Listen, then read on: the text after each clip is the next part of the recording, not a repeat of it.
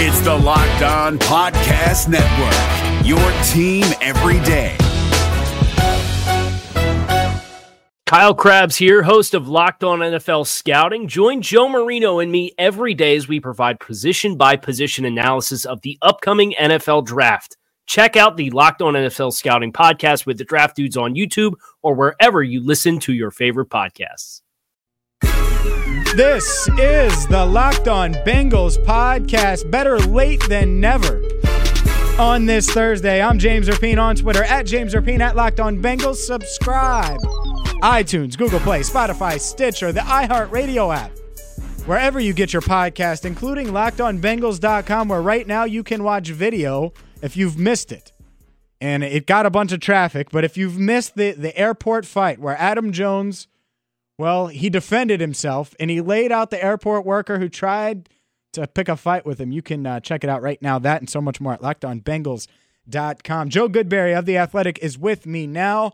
Had the opportunity to talk with him earlier today on ESPN 1530, and we'll kick it to that conversation in just a second. I started the show when I was in for Mo Egger today on ESPN 1530, and I started by asking, what athlete would you not fight? What athlete would you say, no?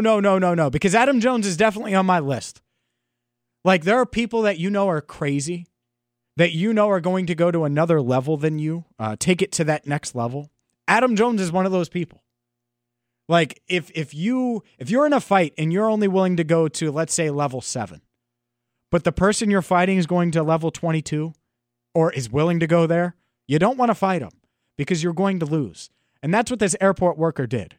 He went in, he threw a punch, he thought it would be over, and he could just get one on Pac-Man, and he paid for it. And I started off by asking Joe if there was one athlete out there that comes to mind that there's no chance in hell he would want to fight. Here was his answer. I don't want to fight any of them. Is my first. I first thought, you know what I did think? I thought when I saw you pose this question on Twitter, I was like, any female athlete I think could beat me up, and I don't want that to happen in my life. So you could pretty much name any female, and I'd be like, number one, I don't want to fight a female. Number two, she would probably beat me up. That's fair. That's a good call, actually, because yes, I agree. All right, so that makes a lot of sense, and you would probably lose. I would too, by the way. That's just that's something that I don't think a lot of men would realize either. That if that happened, they would get beat up. Right, that's like a double loss. You know, not only are you losing the fight, but you're losing your pride too. Yep. He's Joe Goodberry of The Athletic. He doesn't want to lose his pride, so please don't send any women to beat him up. Let's start with the Bengals. 2 weeks away, training camp. What are your... let's start with concerns. Let's start negative. Why not? What are your biggest concerns, worries about the 2018 Bengals? It's going to be the same concerns we've had for the last 2 years, and it's a combination of, are the weapons healthy, and can they help Andy Dalton in this passing offense? And can the offensive line give them time to actually use the weapons that should be healthy? For me, I think we've talked about this for 2 years now, and we're still in the same situation, although they've added talent. They've added upgraded players at some positions. Left tackle this year with Cordy Glenn, center with Billy Price, wide receivers last year. You kind of feel like you still don't know if it's going to translate on the field. And if it does, it's the difference between this team probably winning maybe 9 or 10 games with this team that could probably win 6 or 7 games. So it's hard to know in camp and preseason because a lot of times things always look good, or the stories are at least are always positive. But on the negative side, those questions remain and could derail this season and this offense again. How concerned or not concerned and refreshed and what really, let me rephrase that. How are you feeling about the new coaches that have been put in place? Is it refreshing? Is it a negative feeling of, well, Marvin's still here? How do you feel about the changes they have made from a coaching perspective this offseason? Right. Marvin is still here, and I think with Marvin, the rest of the team goes that they've had different offensive coordinators. They've had different defensive coordinators. And through Marvin's tenure, they pretty much ran a lot of the same things or had the same principles or the same ideas about how they want to operate on offense and defense, how they want to control the game, how they want to be a defensive team and still lean on the run at times. It doesn't matter who the coordinator was. But having said that, you do see when you watch film and you watch players and try to evaluate how they're playing, you do see instances where for example, the offensive line play, I think was suffering under Paul Alexander, and you bring in Frank Pollock, who was let go by the Cowboys, but at the same time, I feel like it's going to be a change of philosophy, a different voice in there, and a different system on the offensive line play. It should be a huge upgrade, and I think it's probably the biggest upgrade they could do this year. They have talent. They did draft Cedric Ogbuehi and Jake Fisher. They've been underwhelming. But you bring in a new coach, you kind of get a new chance with those two guys. And if one of them pans out, the offensive line can take a step forward. Bill Lazor, they retain him. Full year for him to build this offensive system. Last time we've seen Bill Lazor in a full offensive coordinator system where he can build his offense with the Dolphins, it was a successful unit for the most part until that second year where they went a different direction. But on defense, Terrell Austin's had a lot of success, and not elite defense with the Lions or anything like that, but a difference in philosophy, especially for more man coverage, helping out the linebackers, getting better play out of your safeties. I think I would agree that those three things are issues under Paul Guenther and Mike Zimmer, even though Mike Zimmer was a great defensive coordinator. They still got beat by tight ends and running backs. The coverage unit at linebacker and safety and getting big plays out of your safety has been an issue under Paul Guenther. So getting Terrell Austin in here and changing that up on defense could really bring positive change in that sense. Now, I don't think he's a great coordinator in terms of there's no issues. I think even with the best defensive coordinators, you're going to be exploited in today's NFL, especially they're going to play more wide nine, which you're going to kick out your edge rushers and hopefully create more pass rushing lanes inside, outside, but it's going to hurt you against the run. I think that works in today's NFL. It'll be interesting to see if the Bengals, the positives that you get that I think in the middle of the defense and coverage will outweigh some of the negatives you may have in the run game. Is your team eliminated from the playoffs and in need of reinforcements? Maybe it's time for a rebuild, or maybe they're just a player or two away from taking home the Lombardi Trophy. Either way, join Keith Sanchez and Damian Parson for Mock Draft Monday on the Locked On NFL Draft Podcast. They'll tell you which college football stars your team will be taking in the 2024 NFL Draft.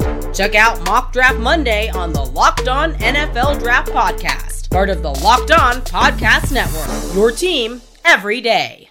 Joe Goodberry of The Athletic is with us. He's on Twitter at Joe Goodberry. Let's discuss just some things that you're feeling good about going into this year. I would say that at least the offensive line has an upgraded talent-wise, but as far as like positive things outside of the casual stuff where, you know, Andy's healthy, AJ Green, etc., what are you excited about going into training camp? I think Joe Mixon could change his offense. Going into year two, he's dropped weight. He's 22 years old now. He could be the face of this offense, and if it's not this year, then next year. But it's in his future. I think if he pans out the way we expect, if he takes that next step, this offense is going to be completely different. And I would say the same with John Ross. If he is healthy and if he can help, this offense is a completely different team. You hope Tyler Eifert can be ready for camp and be healthy, and if he is, again, adds another premium talent and premium weapon to a strong tight end group that maybe they don't have to play him for 800, 900 snaps a year. Maybe just use Eifert in a way to keep him healthier, and he plays maybe 500 snaps, and you allow C.J. Uzomah and Tyler Croft to take more of a share of that pie, and it makes the team better for it. So weapons-wise, I think the Bengals potentially can be as good as anybody. Mm-hmm. It's just, whether or not it all pans out. Defensively, I think their defensive line is deep. I think you have a lot of young guys that are ready to either emerge or explode into cornerstone players, whether that's Carl Lawson or Jordan Willis. I even like the defensive tackles and Ryan Glasgow and Andrew Billings, even though they had up and down first years, I'll call it, last year for Billings because of the first year playing. I think in year 2, year 3 for defensive tackles is when those guys emerge into who they're going to be. And if one of them steps up, this defensive line is deep, not only on the edge, but inside. So there is a lot of positives. I think they've added speed and athleticism at linebacker. Whether it pans out or whether they can figure out which 3 are the best 3 to play is a camp story. But I do think they've gotten more athletic in the middle of their defense. And adding Jesse Bates at safety, I think their safety unit could potentially be upgraded there if he finds a way on the field, whether that's this year or next year. But at corner now, William Jackson, second year really of playing after missing his rookie year.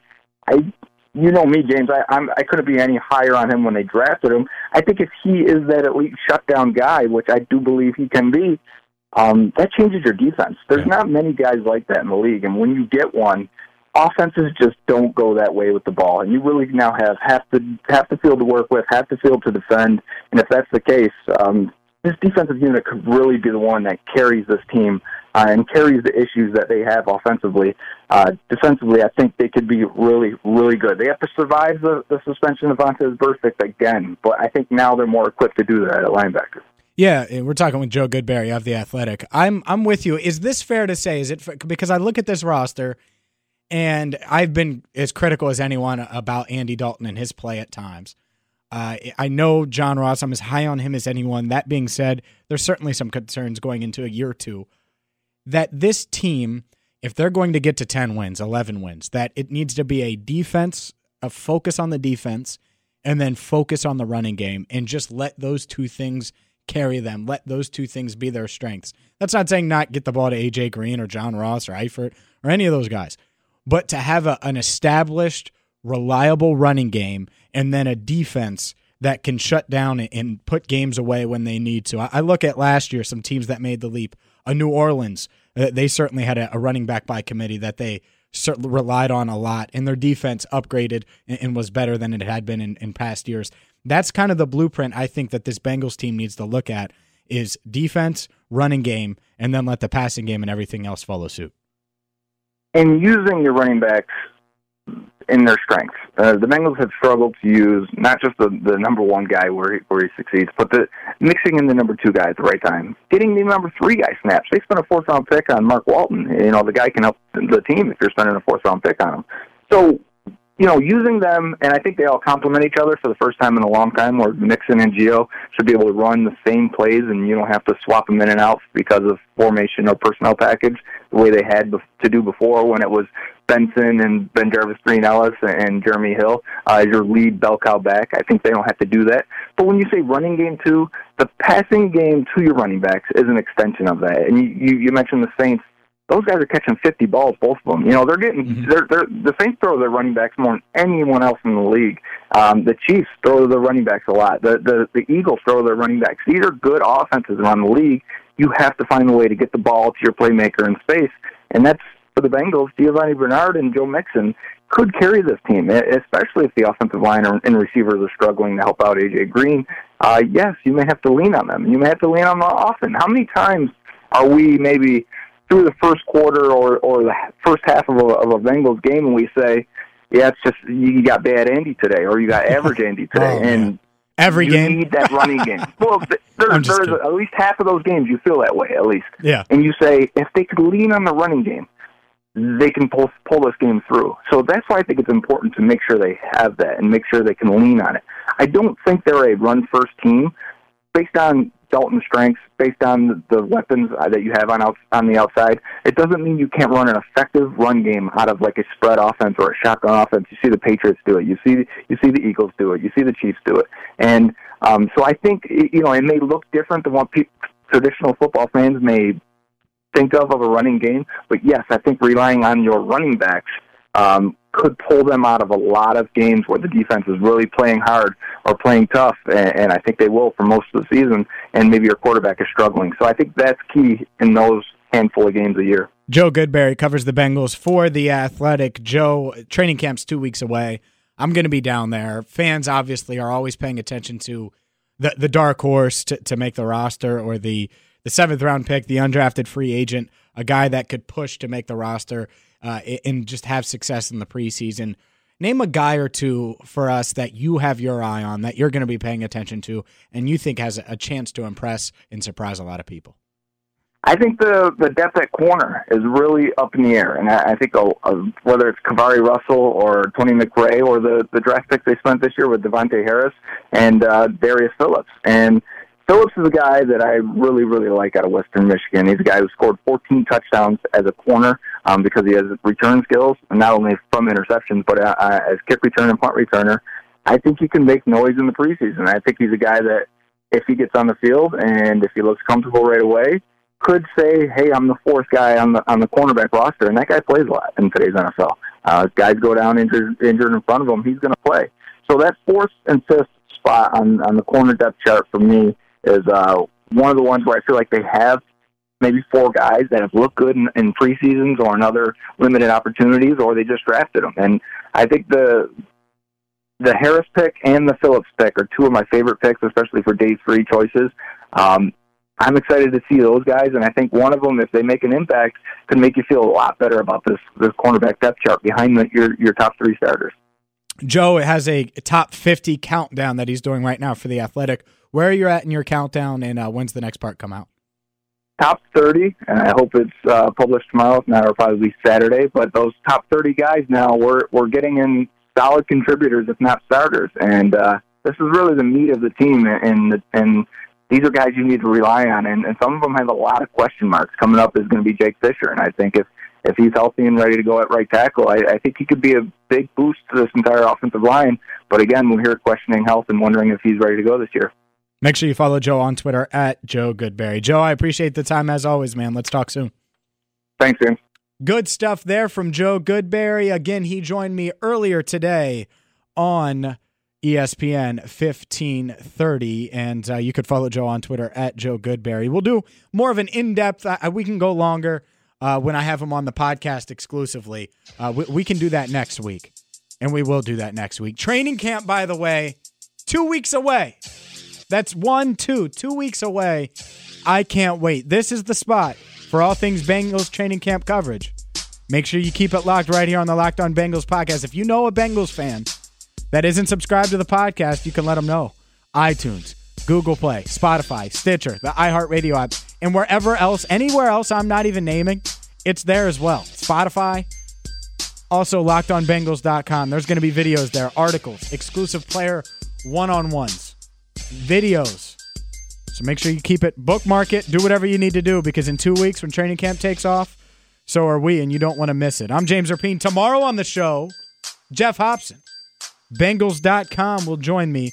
We will talk all things Bengals. I want to ask him what he would say to the naysayers. All these national pundits in Vegas and all these people not buying into the Bengals. That'll be on tomorrow's show. Until then, I'm James Rapien. Thank you so much for listening. Have a great night. This has been the Locked On Bengals podcast.